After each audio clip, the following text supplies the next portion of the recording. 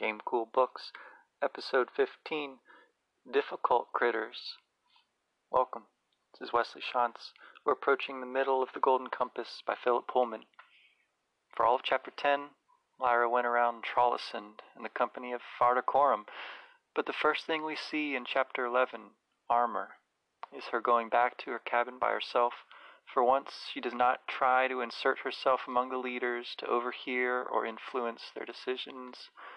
What's more, she reads the location of the bearer's armor in the alethiometer, finds out what sort of difficulties they'll face trying to reclaim it, whether told directly from the instrument or by her own inference based on the location it does give her, if that's a distinction which makes sense at this point when she's so attuned in her reading that it seems almost effortless. What it takes the whole chapter to tell, she in some measure reads in just 5 minutes. What's more, not only does she absent herself from John Faa and Farda Coram's counsels, she doesn't go running to tell them what she's discovered, but instead sits back. The reasons were given are astonishing. She wondered whether to go to the saloon and tell John Faa and the others, but decided that they'd ask her if they wanted to know. Perhaps they knew already. More than a remarkable bit of restraint from Lyra, this is a display of theory of mind and humility, unlike what we generally see from her. She takes the time thus recovered from barging her way into the discussion once more, to think not just of the Egyptians, but of the bear. By extension, she muses on those extravagant extremes raised in the previous chapter, humans without demons by them, the witches, and human-like intelligent beings without demons. She lay on her bunk thinking of that savage, mighty bear and the careless way he drank his fiery spirit, and the loneliness of him in his dirty lean-to. How different it was to be human, with one's demon always there to talk to. In the silence of the still ship, without the continual creak of metal and timber, or the rumble of the engine, or the rush of water along the side, Lyra gradually fell asleep, Pantalaimon on her pillow sleeping too. This may well give us pause as readers. Either we aren't human by Lyra's standards, which is difficult to accept, or we have got demons all along without knowing it. We experience here a moment of the kind of innocence just like we see time and again with respect to Lyra. At least we experience it imaginatively as we are brought to awareness that we have such a glaring lack of self-knowledge on this point of the demon. When no one comes to ask her, Lyra, like her near namesake Laika in Blake's poems, sleeps. We'll see her hold back a number of times in this chapter. We've been told that reading the alethiometer involves just such holding back, a patience of a kind, so perhaps it's not too surprising. And sleep is a curious kind of stasis, since in its suspension, dream adventures can be happening all the while. It's not unlike the stillness mixed with activity in reading a book. So here she is dreaming of her father imprisoned, and then awakening for no reason, we're told. It sounds suspiciously like destiny at work. It's a situation with near echoes later in the chapter too. Here by a concatenation of natural enough desires, to try on her cold weather gear, to go out on deck once she's too warm, all traceable to that mysterious no reason at all, Lyra gets her first view of the aurora. At once she saw that something strange was happening in the sky. She thought it was clouds moving and trembling under a nervous agitation, but Pantalaimon whispered, "The aurora." Her wonder was so strong that she had to clutch the rail to keep from falling. The sight filled the northern sky. The immensity of it was scarcely conceivable, as if from heaven itself great curtains of delicate light hung and trembled, pale green and rose pink, and as transparent as the most fragile fabric. and at the bottom edge of profound and fiery crimson like the fires of hell, they swung and shimmered loosely with more grace than the most skillful dancer. Lyra thought she could even hear them, a vast, distant, whispering swish. In the evanescent delicacy she felt something as profound as she'd felt close to the bear. She was moved by it. It was so beautiful it was almost holy. She felt tears prick her eyes, and the tears splintered the light even further into prismatic rainbows. It wasn't long before she found herself entering the same kind of trance as when she consulted the alethiometer. Perhaps, she thought calmly, whatever moves the alethiometer's needle is making the aurora glow too. It might even be dust itself. She thought that without noticing she'd thought it, and she soon forgot it and only remembered it much later. So insistently the narrator there displays some skill and some coyness, as if from heaven. Heaven's capitalized, and it was almost holy. So we are strongly hinted at a sacredness of this vision. On the other hand, it's a wonder that moves her physically. It's compared to physical objects, and we might remember it a little later when we hear about a very overtly physical object, the armor, compared to silken robes. Fires of hell are there too, of course. And in the image of the splintering in the tears and rainbows, the sentence itself is splintered by not one but two semicolons, a very unusual, maybe unique usage in Pullman's work. I guess I'll have to watch for that. And again, we'll see Lyra tear up again later in the chapter as well. There's plenty of things Lyra hasn't noticed, like how odd it was for the master to say he couldn't prevent her going with Mrs. Coulter, or how careful the Costas were about any signs of people on the lookout for her. But this bit of interior not noticing, in the midst of her feeling moved to the point of tears, seems like an interesting consequence of her negative capability state of mind, tucking a detail away for later conscious attention while concealing it from herself for the moment.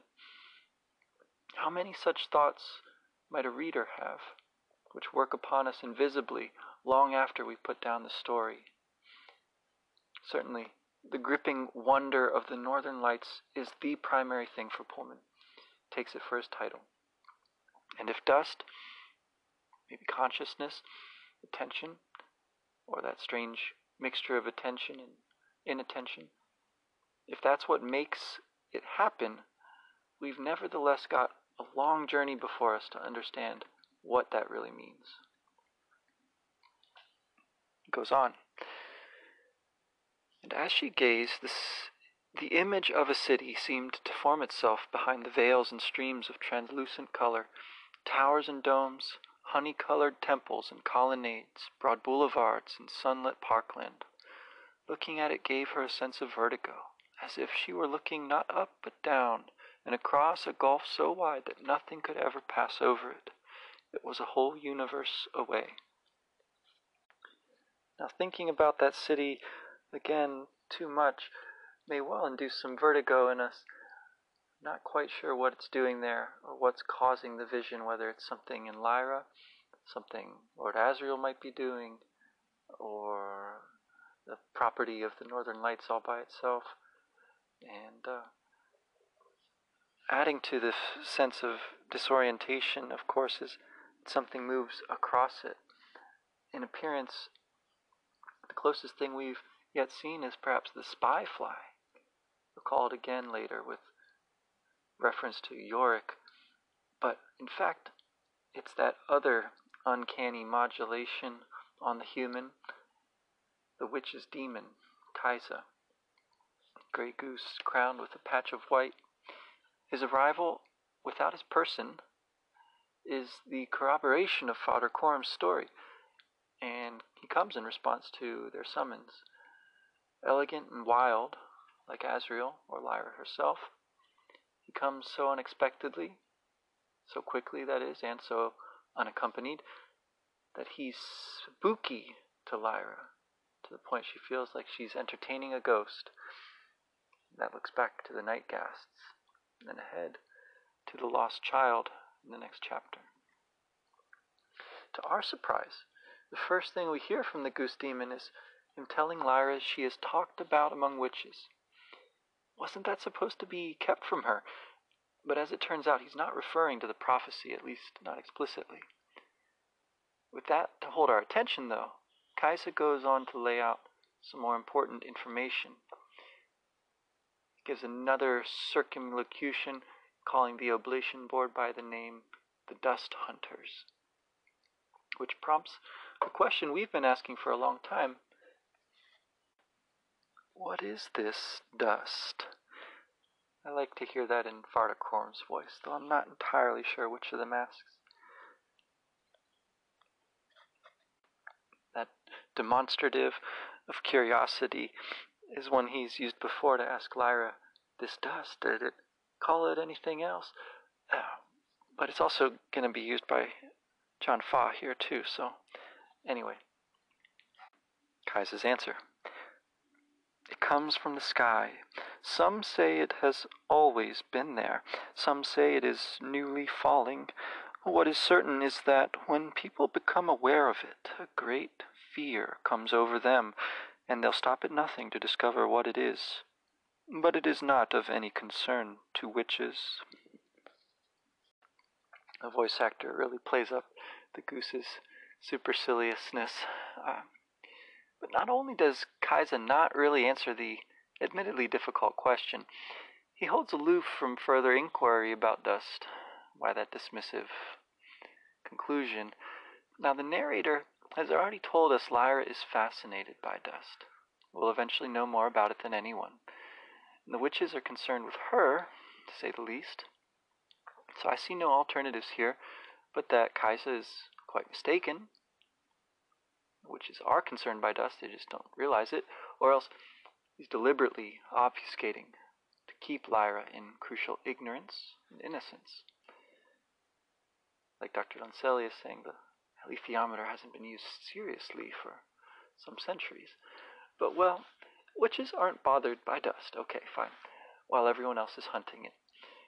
But what witches can see, that no one else, ordinary humans, do not, is a kind of emanation from the dust hunter's work. Names the place Bolvangar, the fields of evil. Get it defined and described here. How witches can see the air of hatred and fear, and animals too avoid it. Well, they call it the station. People who work there. We're told the Tartars that defend it are unpracticed. And of course they are. They've been repeatedly hinted at, but have not, as to this point, been incorporated into the story, so how could they have been keeping in practice? Finally, Lyra gets to ask, why do the witches talk about me? And the initial answer, because of her father and his knowledge, reminds us of Fardakorm's best guess at answering Dr. Lancelius' question, do you know who this child is? But it also brings us back to her dream, so mysteriously interrupted. As to what Asriel's up to, what other worlds he is seeking, following a kind of fairy tale convention, it takes 3 guesses for us to get there.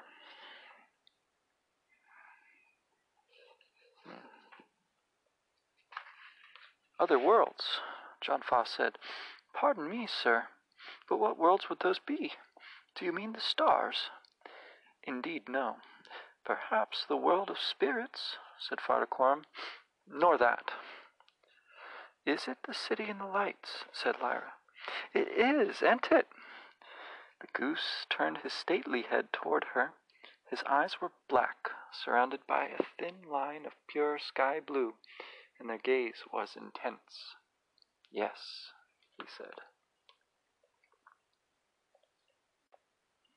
Though it's a minor thing, maybe, part of what must be strange about the demon being alone It's how all along we've seen Lyra's ability to read people's emotions from their demons. But Kaisa is so impassive. Serafina Pekkala is not even physically present. That uncanniness is reinforced in what the demon does next. Witches have known of the other worlds for thousands of years. You can see them sometimes in the northern lights. They aren't part of this universe at all. Even the furthest stars are part of this universe. But the lights show us a different universe entirely, not further away, but interpenetrating with this one. Here, on this deck, millions of other universes exist, unaware of one another. He raised his wings and spread them wide before folding them again. There, he said, I have just brushed 10 million other worlds, and they knew nothing of it. We are as close as a heartbeat, but we can never touch or see or hear these other worlds except in the northern lights. And why there, said Farquharm? Because the charged particles in the aurora have the property of making the matter of this world thin, so that we can see through it for a brief time. Witches have always known this, but we seldom speak of it. My father believes in it, Lyra said. I know because I heard him talking and showing pictures of the aurora. Is this anything to do with dust? Said John Fa. Who can say? Said the goose demon. Again, a lot of issues here. For one thing, our universe, among others we'll see, is by no means unaware of theirs. But the illustration of the wing spread, dramatic as Asriel's use of the pictures that we're reminded of here, may have a different point. Not that we're unaware, but that we are close as a heartbeat, like Pan and Lyra, to one another, yet unlike them, maybe more like the witch and her demon right now. We cannot touch, cannot reach across the space. So John Fa there, thinking like a storyteller, more so than in the past, raises that question about the Northern Lights' relation to dust, but the drama of Lord Asriel's intention overwhelms all else. They think he intends to use dust in some way in order to make a bridge between this world and the world beyond the aurora.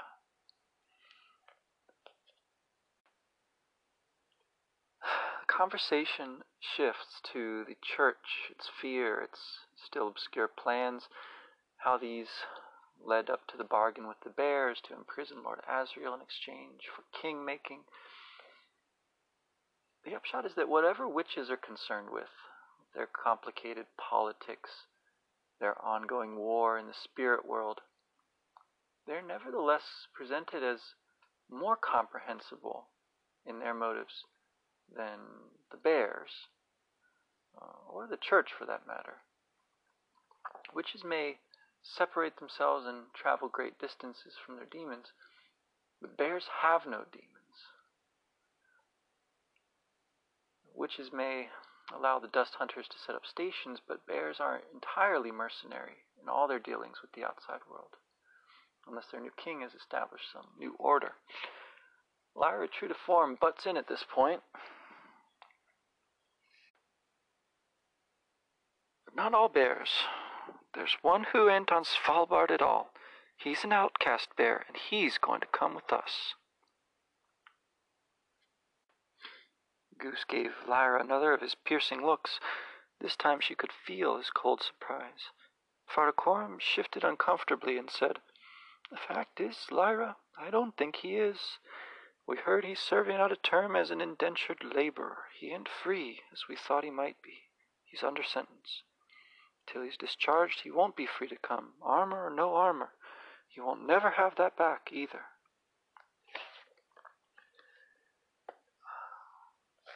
A different story.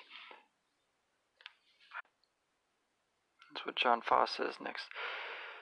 Lyra says, They tricked him. They made him drunk and stole it away. We heard a different story, said John Fa. He's a dangerous rogue, is what we heard. So story used in a different connotation than we've seen before here, some combination of the kinds of rumors that grew up around the gobblers or around Lyra herself, along with the competing kinds of arguments that we saw debated by the Egyptians at their ropings. At stake in this kind of story is not just what is or why, kinds of questions we've been asking in the scene, but about how to judge between competing answers to those questions and what to do about it. As John Foss said back in the roping, talk all we may, we won't change out. We must act if we want to change things. The grounds for acting are disputed here. Stymieing the noble but pragmatic John Foss. But for Lyra, the side of truth and justice is clear, and there's a clear arbiter in this dispute. If Lyra was passionate, she could hardly speak for indignation. If the alethiometer says something, I know it's true, and I asked it, and it said that he was telling the truth. They did trick him, and they're telling lies, and not him. I believe him, Lord Farder Coram. You saw him too, and you believe him, don't you? I thought I did, child. I ain't so certain of things as you are. In a story which is so concerned with revolt against authority, a story crafted by a masterful pilfering author, the alethiometer's authority is beyond question. As Farder Coram has pointed out, whether we're reading it right is the only question. That's a subtle art, but Lyra has repeatedly proved her ability.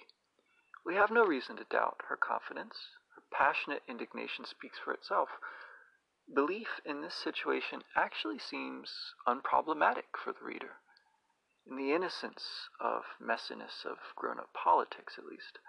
Regardless of the townspeople killed and their bond over the bear until he pays off the blood money, weregild, the word that is staving off with more or less success those inveterate vengeances and feuds in northern sagas, to Lyra the matter is simple.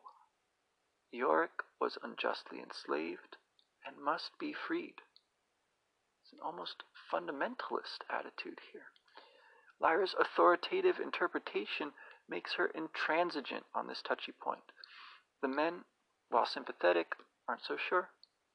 They're aware, meanwhile, that the townspeople, like the church, operate from a politics of fear, and all the while that the bear, angrier and angrier, like the spy fly, like any long-festering grievance, cannot be set free or set right for fear of his retribution.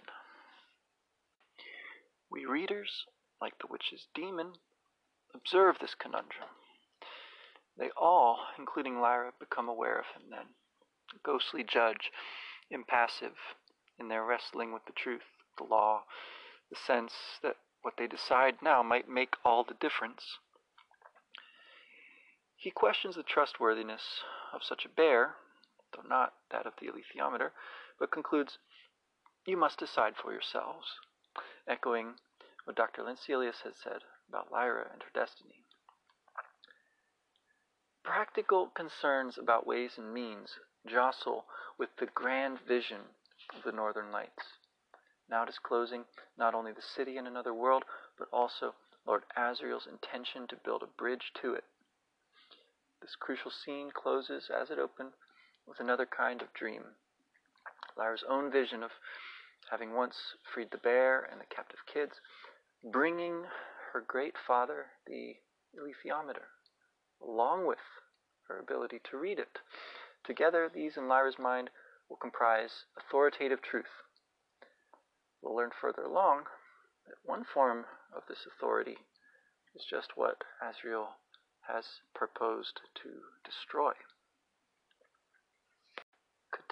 Probably should say a lot more about that scene with the goose demon and just before it, the vision of the Northern Lights, but maybe we can come back to that later. The second half of this chapter deals with the actual recovery of the armor. It opens with a hint of that frustration Lyra has felt before. when she was with Miss Coulter and then with the Egyptians, how nothing was moving. The next best thing, of course, is telling stories. And so she explains in response to Tony Costa's questions about the bear. But in the midst of this invitation to Lyra, someone else appears. "So, you've spoken to old Yorick," he said. She looked at the newcomer with surprise. He was a tall, lean man with a thin black mustache and narrow blue eyes, and a perpetual expression of distant and sardonic amusement. She felt strongly about him at once, but she wasn't sure whether it was liking she felt or dislike.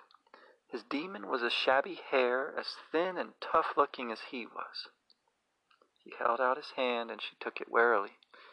"Lee Scoresby," he said. "The aeronaut," she exclaimed. "Where's your balloon? Can I go up in it?"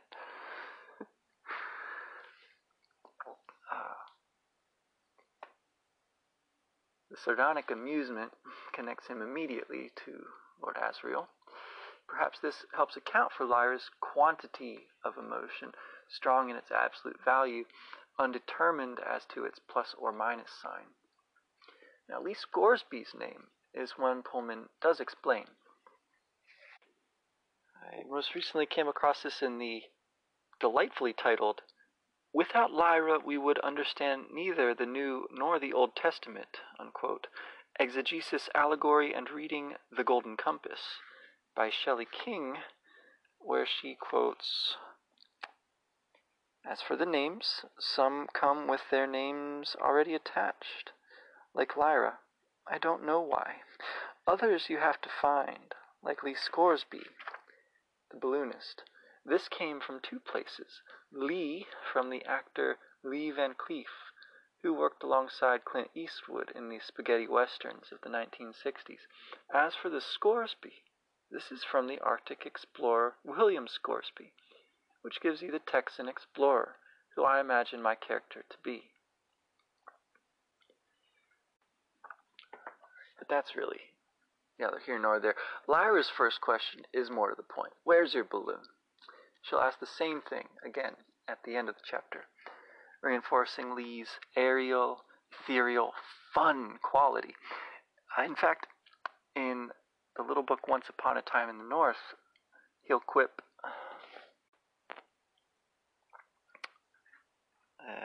"Why, I'm the captain's guardian angel. You want to put that stick down?" And that's certainly how he operates in this chapter as well.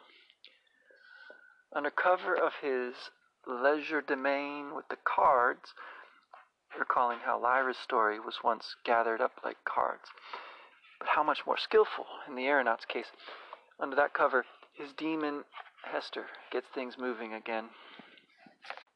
"Go straight to the bear and tell him direct. As soon as they know what's going on, they'll move his armor somewhere else." Lyra got up, taking her spice cake with her, and no one noticed. Lee Scoresby was already dealing cards, and every suspicious eye was on his hands. And so Lyra goes.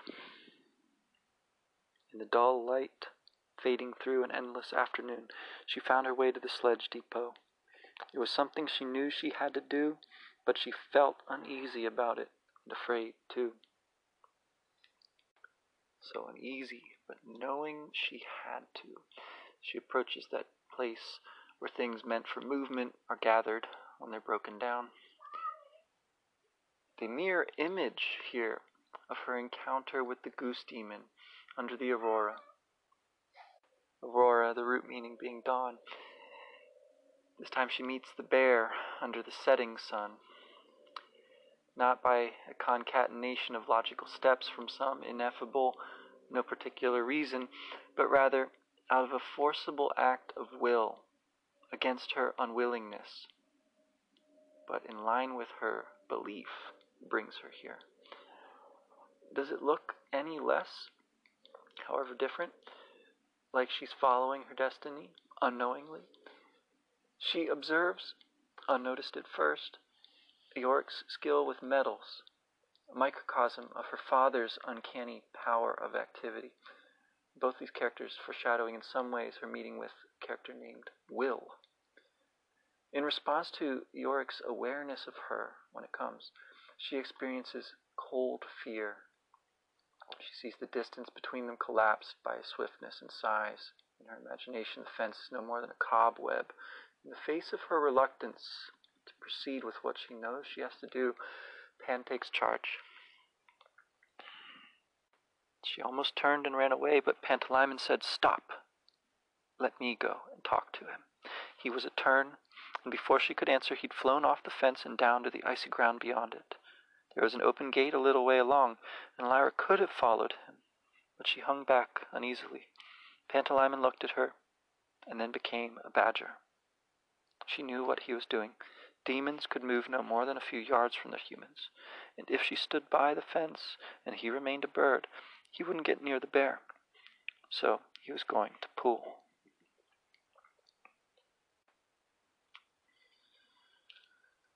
From a tern to a badger, Pan encompasses the vertical axis from heaven to earth, resolving to undergo a voluntary suffering. With its compression of physical and emotional pain, longing and relief, this scene profoundly moved and puzzled me when I first read it. It's closer to bringing me to tears probably than that description of the aurora, beautiful as that is. I didn't get it as a kid. Maybe I don't get it now, but I know something important is going on here. And that seems to be the narrator's intention, just that sense, although undefined. In some respects, Lyra and Pan get that as well as the experience of Yorick. I think now, reading it as the counterpart to the scene with the witch's demon under the aurora does shed some light on what's going on here. There, Lyra had total confidence in her conceptual sense of the right thing to do. Here, in her devotion to Pantalaimon, she finds the determination to act on that sense, overcoming her inertia. Whether we call it working within destiny or the working out of choice, free will, she follows that part of herself, represented, indeed embodied by Pan, which leads her across the barrier of her own anxiety through the open gate. She regains wholeness, illustrating just what she promises to the bear, to reunite him with his soul, his armor, and all that it represents. Besides reminding us not just of the preceding scene, but also of the scholars in the crypt, the skulls and the coins. This moment also foreshadows what we'll soon learn about what happens at Bolvangar. And in a way, even more, it foreshadows the truth about the witch power of separation as well. Just to read a little of this. "Don't, Pan." But he didn't stop. The bear watched, motionless. The pain in Lyra's heart grew more and more unbearable, and a sob of longing rose in her throat. "Pan." Then she was through the gate, scrambling over the icy mud toward him, and he turned into a wildcat and sprang up into her arms. And they were clinging together tightly, with little shaky sounds of unhappiness coming from them both. "I thought you really would." "No, I couldn't believe how much it hurt." And then she brushed the tears away angrily and sniffed hard. He nestled in her arms, and she knew she would rather die than let them be parted and face that sadness again. It would send her mad with grief and terror. If she died, they'd still be together, like the scholars in the crypt at Jordan. Then girl and demon looked up at the solitary bear. He had no demon. He was alone, always alone. She felt such a stir of pity and gentleness for him that she almost reached out to touch his matted pelt, and only a sense of courtesy toward those cold, ferocious eyes prevented her.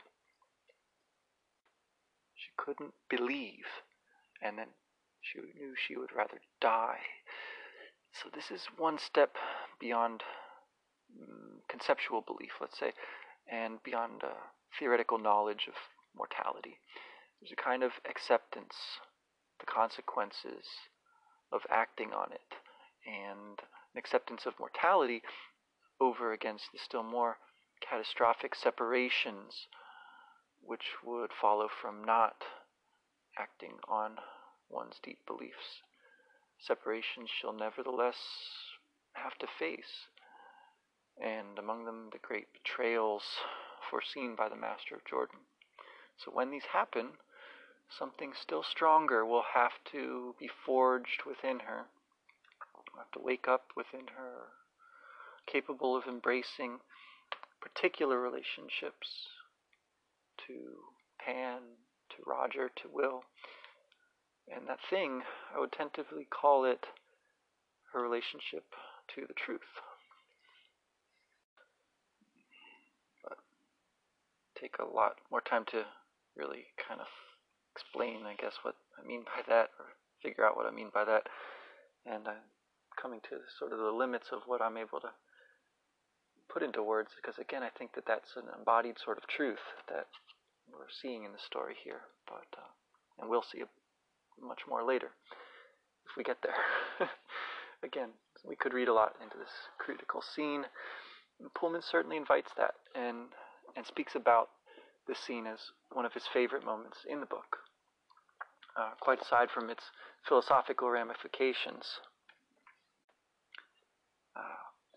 Coming to the limits of what we can really say about this, because I think that that's an embodied sort of truth that we're seeing in the story. But again, we could say a lot more and read a lot more into this critical scene. Pullman certainly invites it. He speaks about these kinds of scenes as some of his favorite to write when characters meet, as he puts it in his Darkness Visible interview, of which only the first part seems to be available anymore on Amazon.com. Scenes where important characters come together for the first time have a particular charge, and they're very exciting to write. I know this isn't the first meeting between the two, but I think the point still applies. In this moment, they come together. Lyra is honest in telling Yorick about the symbol reader and where the armor is, quickly arriving at an agreement with him. Yet, true to her nature, she interposes a question born of curiosity before finalizing their terms of this agreement. She didn't mean to be nosy, but she couldn't help being curious. She said, "Why don't you just make some more armor out of this metal here, Yorick Byrnison?" "Because it's worthless. Look," he said, and lifting the engine cover with one paw, he extended a claw in the other hand and ripped right through it like a can opener. "My armor is made of sky iron, made for me. A bear's armor is his soul, just as your demon is your soul. You might as well take him away," indicating Pantalaimon, "and replace him with a doll full of sawdust. That is the difference.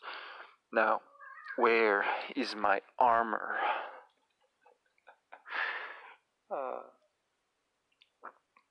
So, calls it sky iron. And like his speech pattern talking about child cutters, or the goose talking about dust hunters, it's a compound kind of word, phrase. And the other end of the moral spectrum from those ones, though. The sky iron seems to be iron derived from meteorites. Implicit in the question she asks is the way in which the bears make their own souls. The idea is elaborated a bit later in this book and mentions it again in that Once Upon a Time in the North. In that story, Yorick only has his helmet as a young bear, the alethiometer's symbol for war. Also contained in the conversation here is the idea of a replacement demon, something we'll see all too soon, though not as a doll full of sawdust. Lyra imposes further conditions, and Yorick promises not to take vengeance. She trusts him, as he trusts her. Her tone as she makes these demands is innocent, as if she's repeating what she's heard when she's been reprimanded, no doubt. And when you think about what it means to say you believe things as a child, well, a child is given the best of the adults who have cared for her, and imitates that, I think, within certain limitations. So then we come to the priest's house, where he's working on the armor because he thinks there's a spirit in it. Yorick doesn't go there right away, though. He's prepared to work a few more minutes, having given his word, but Lyra gives him an out. I must work till sunset, he said. I gave my word this morning to the master here. I still owe a few minutes' work. The sun set where I am, she pointed out, because from her point of view it had vanished behind the rocky headland to the southwest. He dropped to all fours.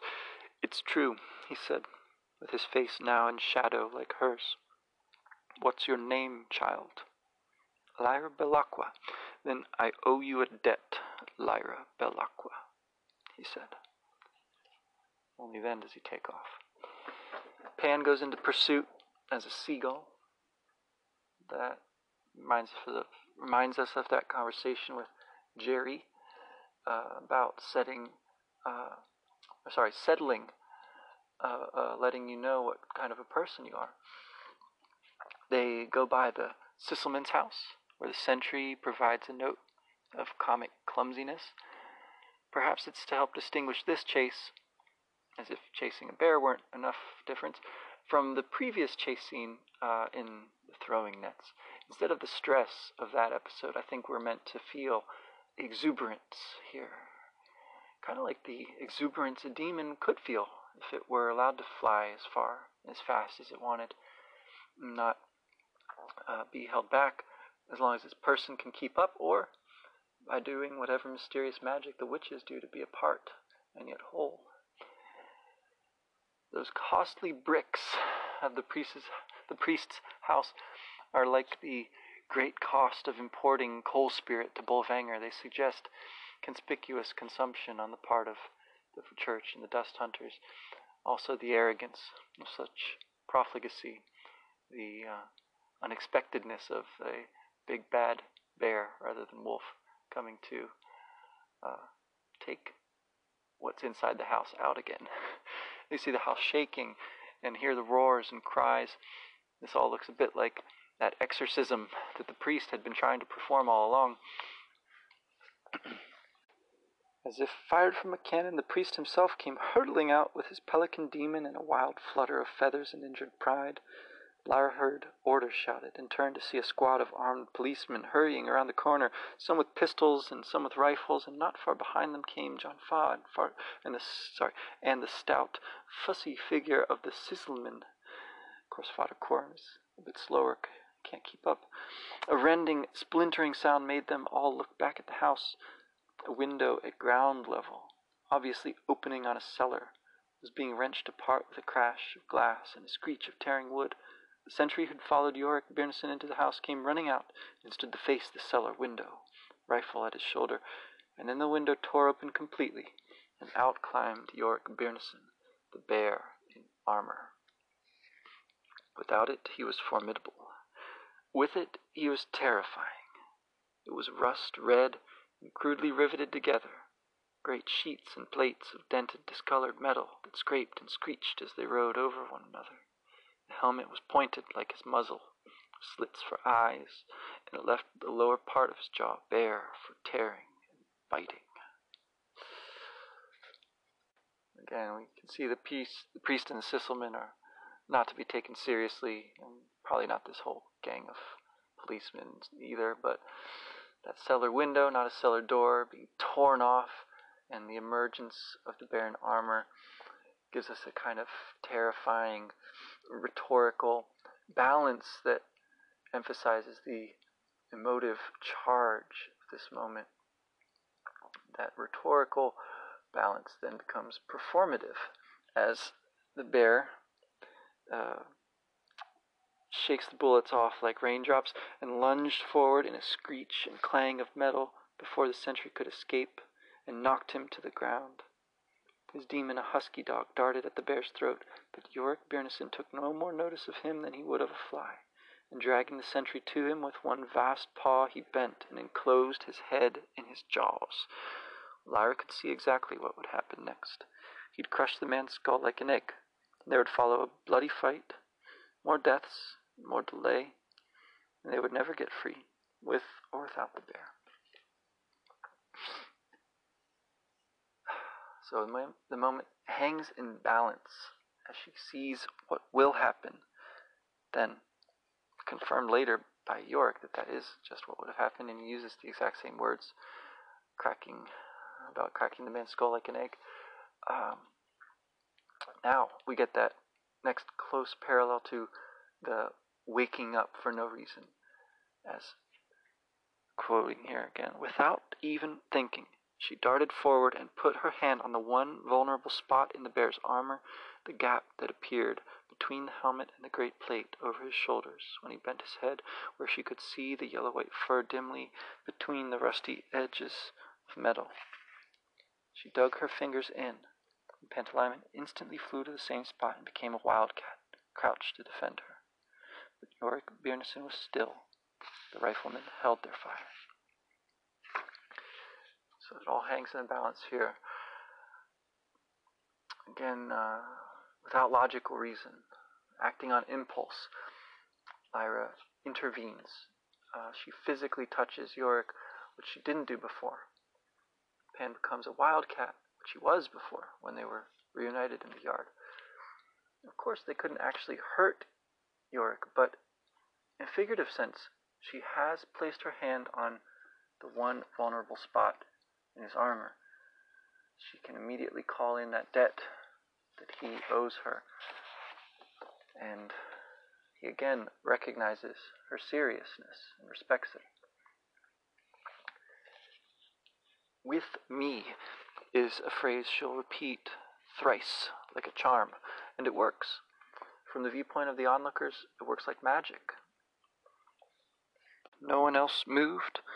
They watched the bear turn away from his victim at the bidding of the girl with the cat demon, and then they shuffled aside to make room as Yorick Byrnison padded heavily through the midst of them at Lyra's side and made for the harbor.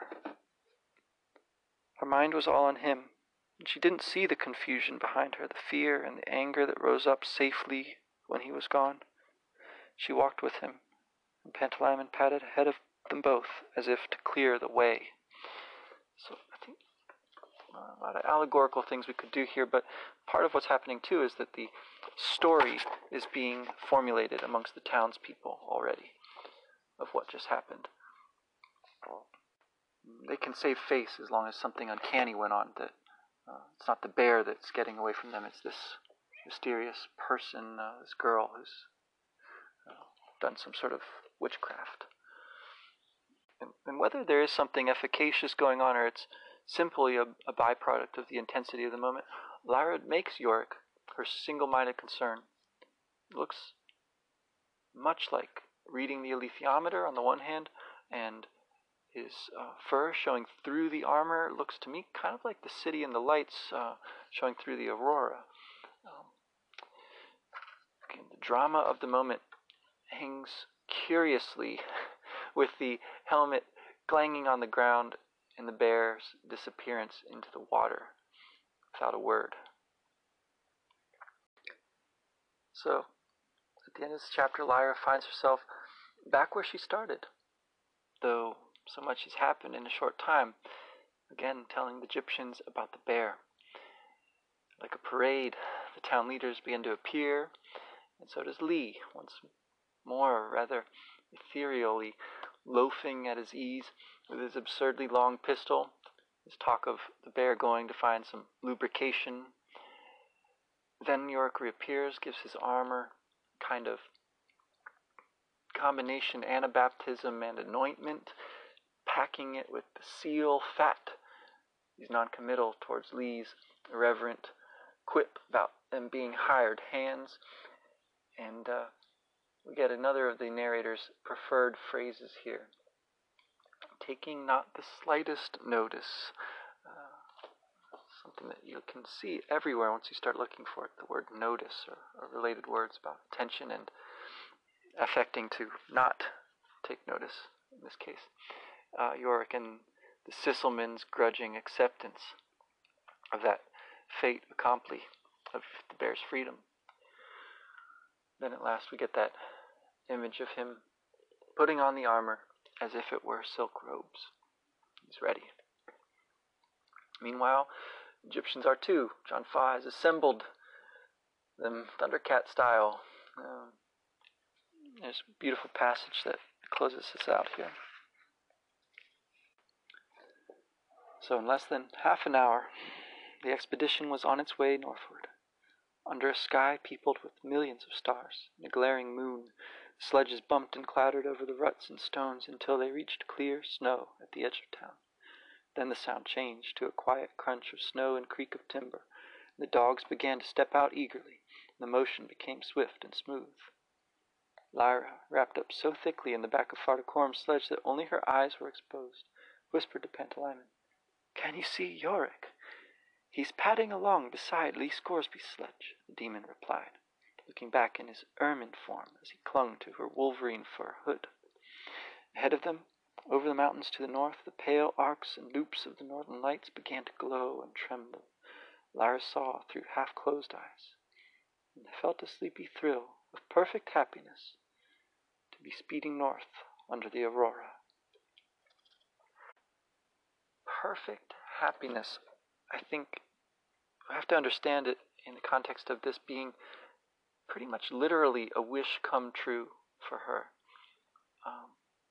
Something that Pullman speaks of movingly in his autobiographical sketch, something that he illustrates now and again in these stories, these kinds of moments. It's one that may well call to mind a scene from My Antonia by Willa Cather, when Jim is sitting up against the pumpkin in the garden. A scene that whenever he read it, a fellow teacher of mine, Ed Denny, used to weep openly in front of his classes. But that's not the final note of the chapter. There's this very strange conclusion, cliffhanger here, which I don't think ever gets mentioned again. Pantalaimon struggled against her sleepiness, but it was too strong. He curled up as a mouse inside her hood. He could tell her when they woke. It was probably a marten, or a dream, or some kind of harmless local spirit, but something was following the train of sledges, swinging lightly from branch to branch of the close clustering pine trees, and it put him uneasily in mind of a monkey. So, the marten is, spoiler, I think what Lyra's demon will eventually settle as. As far as we know, this is not the golden monkey, or if it is, it's doing a very good job of staying in the background, a lot better job than Gollum in Lord of the Rings. But before we all go home and read the newspaper, as Lee Scoresby excellent advice would have us, I thought we might do a little different kind of recess this week. Like in most of these chapters, there isn't that much action after all. So what we would get to play would sort of play out based on things that we hear about instead. Playing out things that we hear from the Goose Demon, playing out things that we hear from the bear, and from Lee Scoresby. But instead, I thought this week we could do a short review of some of these texts that I've been suggesting and drawing from throughout this series. Particularly, I've taken some time this week to catch up on some academic studies which are an important aspect of this project, which I think I've been giving a little bit short shrift to, And so I quoted something quoted in one of the essays in a book called His Dark Materials Illuminated. Subtitle is Critical Essays on Philip Pullman's Trilogy. It's edited by Millicent Lenz with Carol Scott. It looks like Millicent Lenz actually passed away in the course of compiling this anthology, and so Carol Scott stepped in to complete it. She, as far as I know, still teaches at the Children's Literature Program at San Diego State University. Although I guess I would need to look that up still. I don't believe I've tried to get in touch with any of the authors in this anthology yet. It's a little bit dated now, being published in 2005.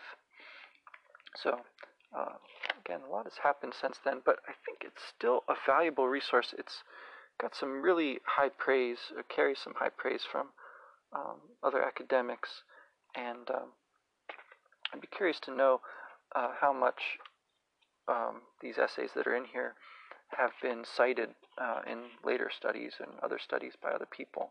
I don't know how many readers of this book there might be out there listening, but I would be very curious to hear what people had thought about the scholarship, what people do think about the scholarship that's out there, the academic studies of Pullman that exist already. I've only just begun to wade into some of this field, and I acknowledge that I am not a professional academic, although I do think of myself as a serious scholar as well as a fan of Pullman's work. I have to say that I was not impressed by a lot of what I read in this. I was a little bit disappointed by some of the particularly dismissive treatments of authors who are frequently compared to Pullman.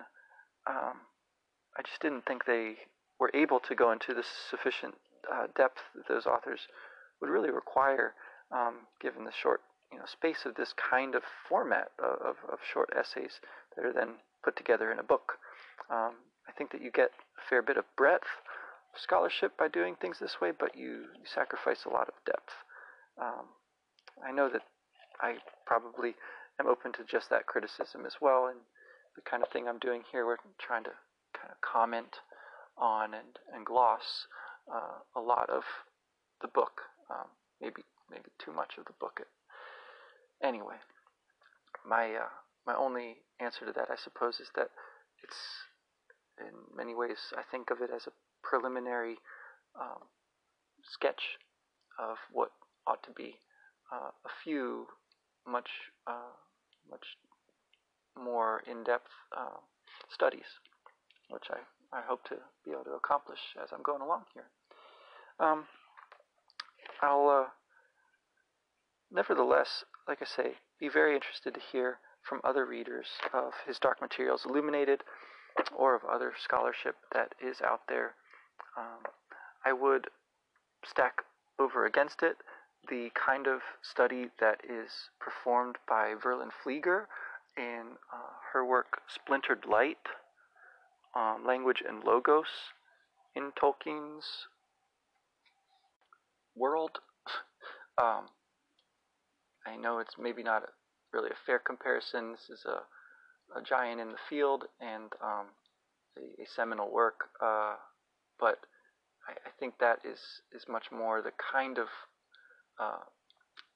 investigation into Pullman that I would love to see, and if such an investigation is out there already, I would love to be directed to it, because it might be. I just don't know.